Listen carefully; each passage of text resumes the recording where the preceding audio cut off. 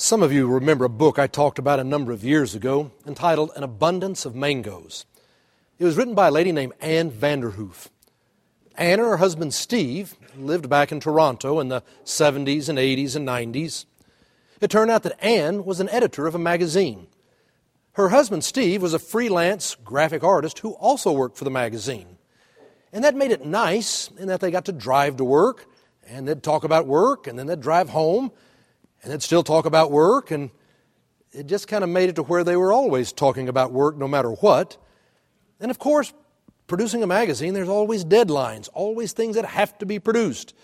You have all the checklists. You got to get there. And after years of doing this together, she really was burned out. She was tired. And it was right in the middle of winter. She hated the winters in Toronto. She said those are the kind of winters that just seem to go on forever. And so one night the two of them were at home commiserating with one another, and one of them came up with the idea and said, what if we just take off for a couple of years and go sailing in the Caribbean? How much fun that would be together. And I said, absolutely, this would be great. Let's just go sail. We can go spend a couple of years. Oh, they just started dreaming about it. And it was so much fun.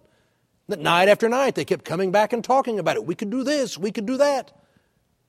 Finally, though, it was one night that Anne spoke up and said, you know, this sounds like such a great dream, but there are a few issues we have to address. First of all, if we quit our jobs, they're great jobs. What are we going to do when we come back? Number two, how are we going to eat? I mean, where's the money going to come from while we're gone for a couple of years? How are we going to eat? Number three, we don't have a boat. Number four, we don't know how to sail. Other than that, this really does sound like a great idea.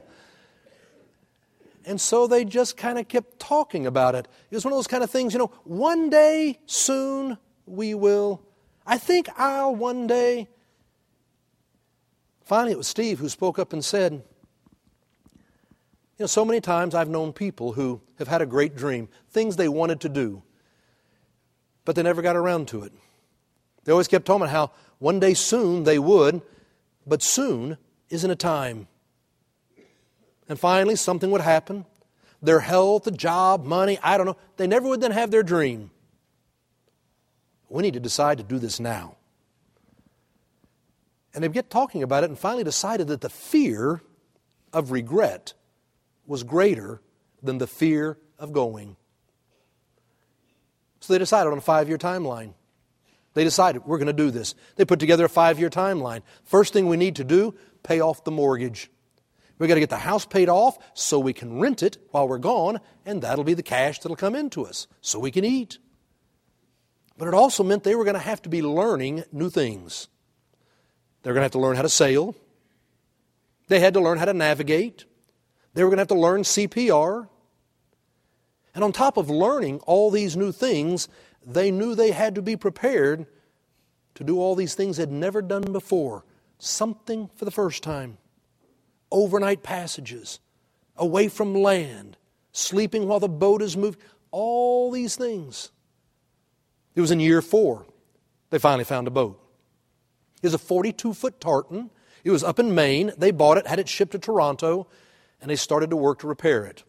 They quickly saw they had to change the timeline from 5 to 7 years. It would take 3 years to get the boat ready to go and to pay for it.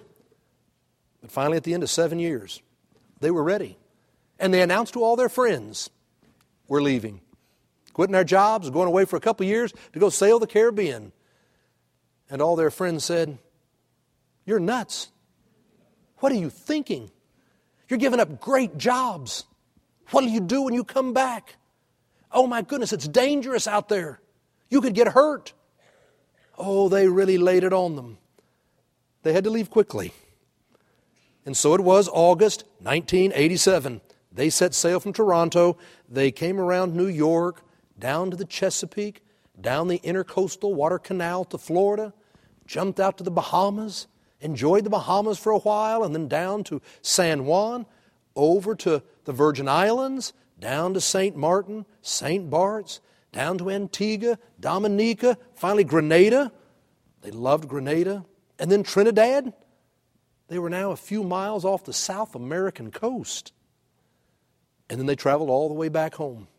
They arrived back home in August of 1989. They had been gone almost exactly 2 years. In that 2 years, they had traveled 7,000 miles by boat. They had put foot on 46 islands. They had been to Carnival at Trinidad. They had met Nelson Mandela there at one of the islands. They had danced in the sand. They had laughed. They made so many incredible memories. They did so many things for the first time. And now that they were back, they were different people, the way they looked at life. And Anne wrote this memoir about their experiences and all that it took in order to go do this. All the things they were afraid of, all the struggles. But she made a comment at the beginning of the book that I really loved. She said, reflecting upon our journey, what we really see in hindsight is the hardest part was deciding to go. The hardest part was deciding to go. It's easy to talk about someday I'll, someday soon, but to decide to go. That's what makes our scripture lesson significant this morning. Our scripture lesson this morning is one of the most important pieces of scripture in our entire Bible. The story takes place about 10 years after Jesus was crucified. It takes place in Antioch. Antioch was a city that had lots of Jews, and a church had begun there. If you remember, in the early days of the Christian church, you were Jewish in order to be Christian. So most of the church was Jewish.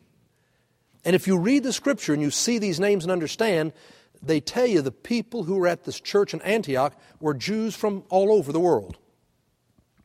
And it says they came together and began to worship and pray and fast, and they heard the Holy Spirit say, set aside Paul and Barnabas. And so they laid their hands on them and prayed for them and sent them off. And it says they went down and boarded their ship and set sail for Cyprus. It was the beginning of Paul's first missionary journey. A missionary journey that would change the world. The church had been focused on getting to the Jews, being more around the Holy Land, and here we're saying we're going out to the world and we're going to the Gentiles. And it all started here on this passage when it says they decided to go. Not someday soon, now. They got on board and they set sail. The day comes. It's time to begin. Now understand how hard this was for Paul. Don't minimize this. I mean, Paul had been raised a Jew.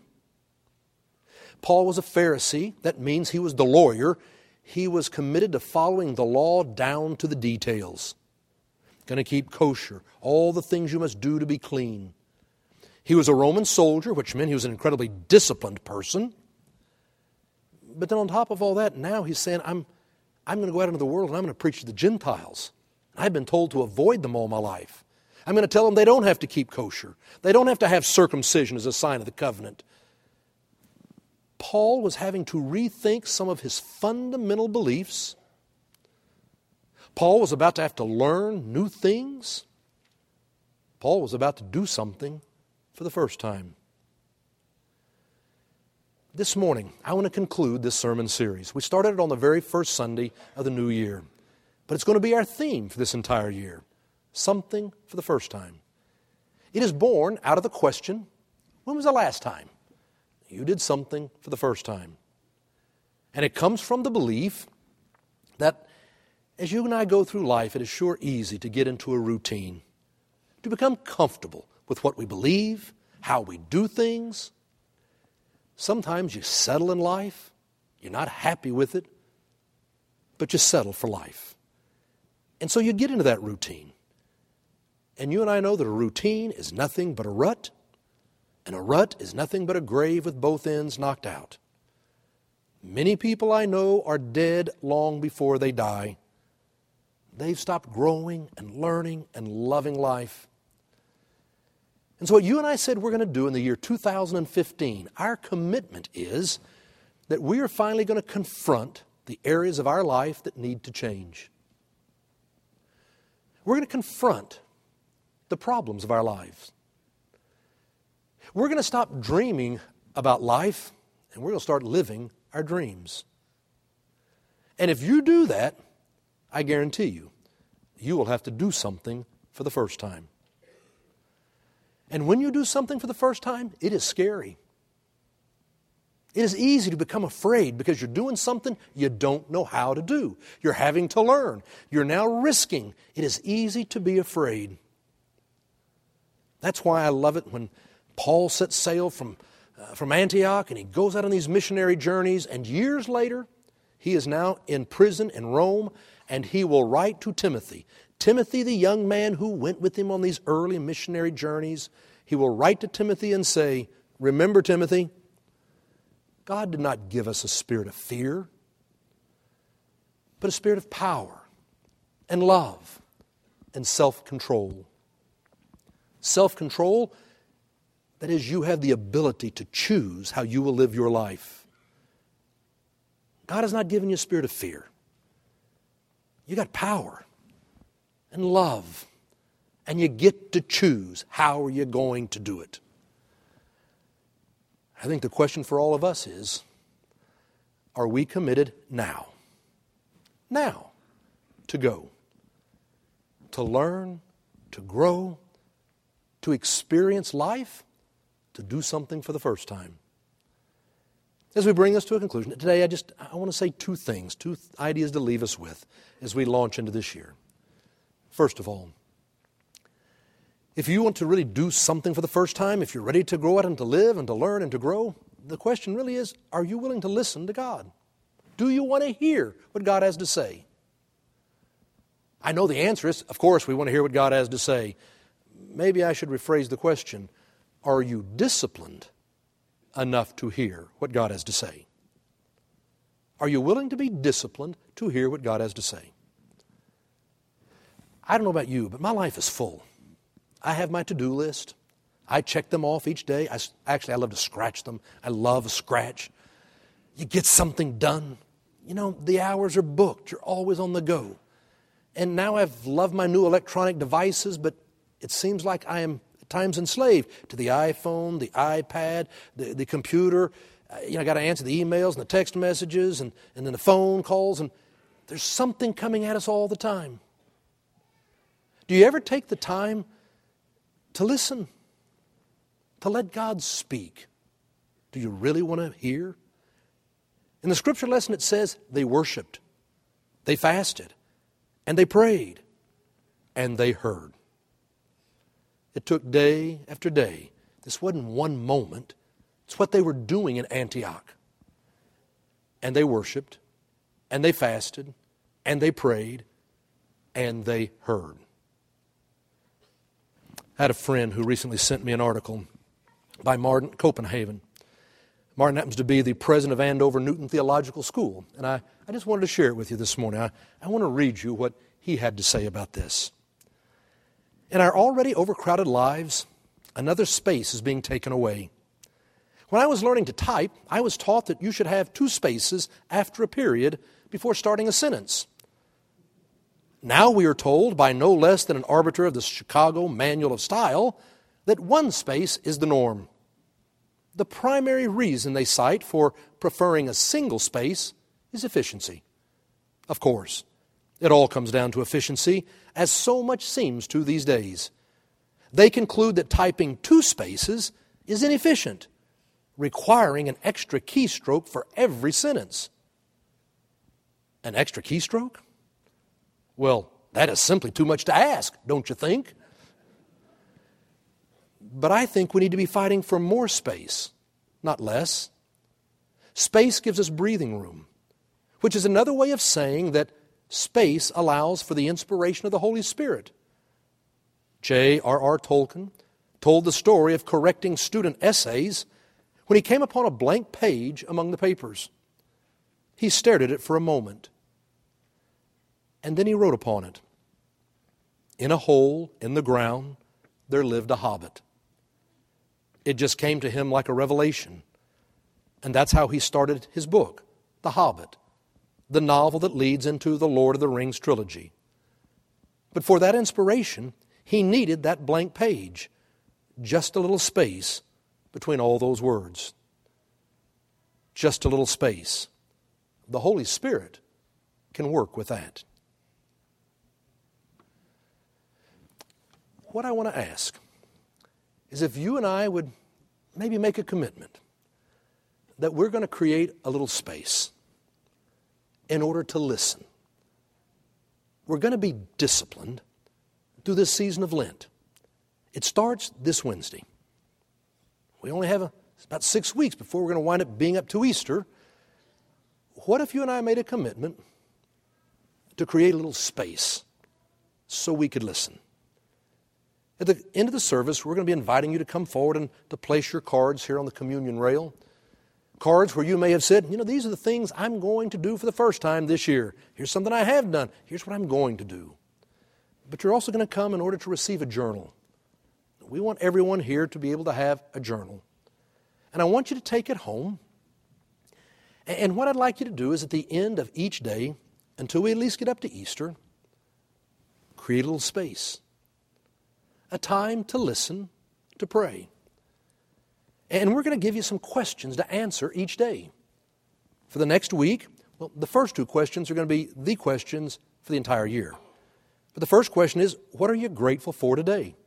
You can find these on the back of your bulletin. What are you grateful for today? We're going to talk about that. Why is it important to be grateful? It changes everything. What did you learn today? What did you do for the first time? The third question is going to change on a regular basis, having to do with the sermon series that we're in. We'll give you something new to be thinking about, to be journaling about. But what are you grateful for? What have you learned today? Or did you do something for the first time? You may take 5 minutes. 5 minutes at the end of the day, and you'll review your day, boom, boom, boom. But if there's other things you want to write, I've been talking to God about this. I've been talking to God about that. I feel like God is maybe telling me this. It's your opportunity. It's your journal, just yours, to be able to write whatever it is you want to write. It may take 5 minutes. You may decide to take an hour, maybe an hour today, 30 minutes a day. It doesn't matter. Discipline every day to create a little space. Because if you do that, I promise you by Easter, you're going to hear God speak. God will speak if you and I are disciplined to listen. The people in Antioch got together to worship, and they prayed, and they fasted, and they heard. And we will too. And so secondly, if you decide you really want to grow and to learn, it will cause you to risk, and that can be scary. So what's going to be required is trust. You really will have to trust in that prevenient grace. That is the grace that goes before us. The belief that God is there with us, helping us when we don't know what to do. Helping us when we feel overwhelmed. Do you believe in that prevenient grace that goes before you that truly prepares your heart and way? The idea that God is there with you. And if you do, you'll begin to see God move in your life at the end of each day. If you ask the question, what am I grateful for? You'll begin to see, wow, look at how God worked in my life. And you will feel grateful. And the more grateful you feel, then the easier it is to trust. And the more you trust, the more grateful you will become. And it becomes a cycle that helps you to grow strong and being able to go out and truly do those things that seem so overwhelming. It's what enabled Paul to go out. I mean, he was going to leave and go into a world that he had never been before, doing things he had never done. And yet Paul believed it was God who was going with him, that God was with him in all circumstances. At the end of his life, Paul will be in that prison cell in Rome and write to the Philippians, I have learned in whatever state I am to be content. I've learned how to be abased and abound. I've learned the secret of plenty and want. I can do all things through Jesus Christ who strengthens me. For Paul, it had been a cycle of trust and being grateful, seeing what God has done, and so I trust. And oh, what he went out to do. What we can do when you trust in that grace. I know some of you will recognize the name Paul Williams. Kind of an interesting sort of man. I've been reading about him recently. Paul Williams, the one I'm talking about is the songwriter, the performer. You remember Paul Williams was so very popular and big in the 60s, 70s, 80s. He stands about 5'2", really a short guy. In the 60s, he had the nice long hair. Now he's 74. I can't believe he's 74. Now he's got the short, spiky hair. But he is the performer. If you don't remember Paul, well, let me just remind you a few of the songs that he wrote and people sang. An old-fashioned love song, Three Dog Night. Everybody over 35 will know that one. You and Me Against the World, Helen Reddy. Fill Your Heart, David Bowie. We've Only Just Begun. Rainy Days and Mondays, The Carpenters. Evergreen, From a Star is Born, Barbra Streisand. And the biggie, Rainbow Connection with the Muppet movie. Now, in the end, he created 24 albums. He won Grammys, Emmys, Oscars. Phenomenally successful songwriter, composer, singer, and actor. But you know, one of the things we sometimes forget is that when people have such fame and talent, they can go home and feel awfully insecure and awfully lonely. I didn't know about this about Paul Williams till just recently, but he struggled with all that. So much so that in the 70s and then the 80s, he started to drink more and more. He finally was drinking out of control, became an alcoholic, and then he started using cocaine and doing vodka. And he would go through these periods of being sober and being able to produce and perform and then not. It was actually in the fall of 1989, Paul Williams came to Oklahoma City to perform. And he explains that he had been drinking vodka for 2 days straight and doing coke for 2 days straight, had not been willing to go to sleep, drinking and snorting. And he had one of those moments where he just crashed, where he's seeing things coming out of the walls, attacking him. The monkeys were biting his ears as he's running down the hall. These are the things you start seeing and thinking. No, he had a total meltdown. When the producer of the show here, the promoter of the show, saw him, he knew Paul could not perform. They had to postpone it, and they postponed it for a day. And that way they made sure they kept him off all booze and all drugs for at least 24 hours, and he was able to get out on the stage and perform. He explained to us here in Oklahoma City, he had a reaction to his medications. He apologized. He performed. Then he headed back to L.A., to his own home, where he was alone. And the next 2 weeks, he started drinking and doing cocaine again. It was so bad, he was in a blackout. He does not remember any of that period. But it was during that 2 weeks that he made a phone call. Doesn't remember it, but he made a phone call to a doctor and did something for the first time. He said, I need help. I need to get into rehab. And the doctor got him into rehab, and that was the beginning. That was the beginning, and he has now been sober for 25 years. Once he got sober, once he's able to pull it back together, he became so committed to trying to go around and talk to people about addiction, how it happens, how you get out of it, how you deal with it. He was so passionate wanting to help other people because he believed it is so prevalent and you just don't see it. We believe that. That's why we started our own program, Faith Partners. It is our addiction ministry that we started last year here at St. Luke's because we wanted there to be a place where people could say, I need help. I need to do something for the first time. I've got to learn and grow, and I've got to face this problem.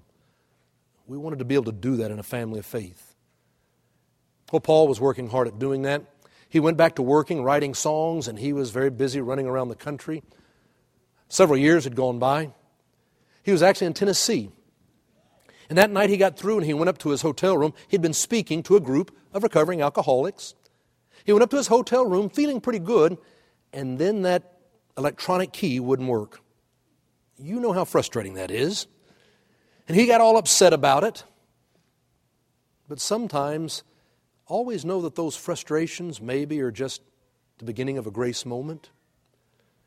He went back downstairs to get a new key, got to the front desk waiting to get it, when he felt a tap on the shoulder, and he turned around, and there was the promoter from Oklahoma City. He hadn't seen him since that night. And when he saw him, immediately said, "I'm so glad to see you. I just got to tell you, I got it together. I'm finally sober. I've stopped." And he started going on about all his doing. And the promoter finally stopped him and said, "Paul, I know. I've heard that you're clean." But then he told Paul some things he didn't know. What Paul didn't know was this promoter was a recovering alcoholic himself. That he had been sober for 7 years before that night when he met Paul. And when he saw Paul that night and what was going on, the first thing he did was go call a group of his friends who were recovering alcoholics and ask them to start forming a prayer chain to pray for Paul's sobriety. And Paul Williams will tell you, he believes that it was because of a group of recovering alcoholics in Oklahoma City, people he had never met, who were praying for him, that he found the courage and the ability in the middle of a blackout to call for a doctor and say, "I need help. I need help." He said it changed my life. For Paul, he believes very much in this grace of God that works in your life. And he said, overcoming this addiction and these challenges, it hadn't been easy. And quite often he says to himself, "I don't know how to do this." But something inside me does. That's the Holy Spirit. I don't know how to do it, but something inside me does. So he said, "I'm not afraid because I realize I'm not alone in confronting the issues." And he said, as I begin to discover this and try, and things begin to change, I could look back and I saw how God was moving in my life like a group of people praying in Oklahoma City for my sobriety, and I gave God thanks. And he said, what I discovered is the more grateful I became, the easier it was to trust. And the more I trusted, the more grateful I became. And he said, those have become the 2 words in my life that have defined my life for the last 25 years. He's written a book now about his life, and it simply is entitled Gratitude and Trust. I believe that's what enabled the Apostle Paul to say, today is the day. Not someday soon, not someday in the future. Today we set sail into the unknown. To learn things we're going to, for the first time, to experience something for the first time, we trust and so we go. And Paul could look back with an incredible sense of gratitude. As you and I begin 2015, if we are serious about wanting to learn and to grow, if we're serious about confronting the problems of our life, confronting the things that we need to change, if we're serious, we want to stop just dreaming about our lives and we want to start living our dreams, then you need to create a little space to listen, to hear God speak. And then you have to go in trust and in gratitude. It's where you will find the courage to make the decision to go now. Not soon, now. Now is the time to do something for the first time.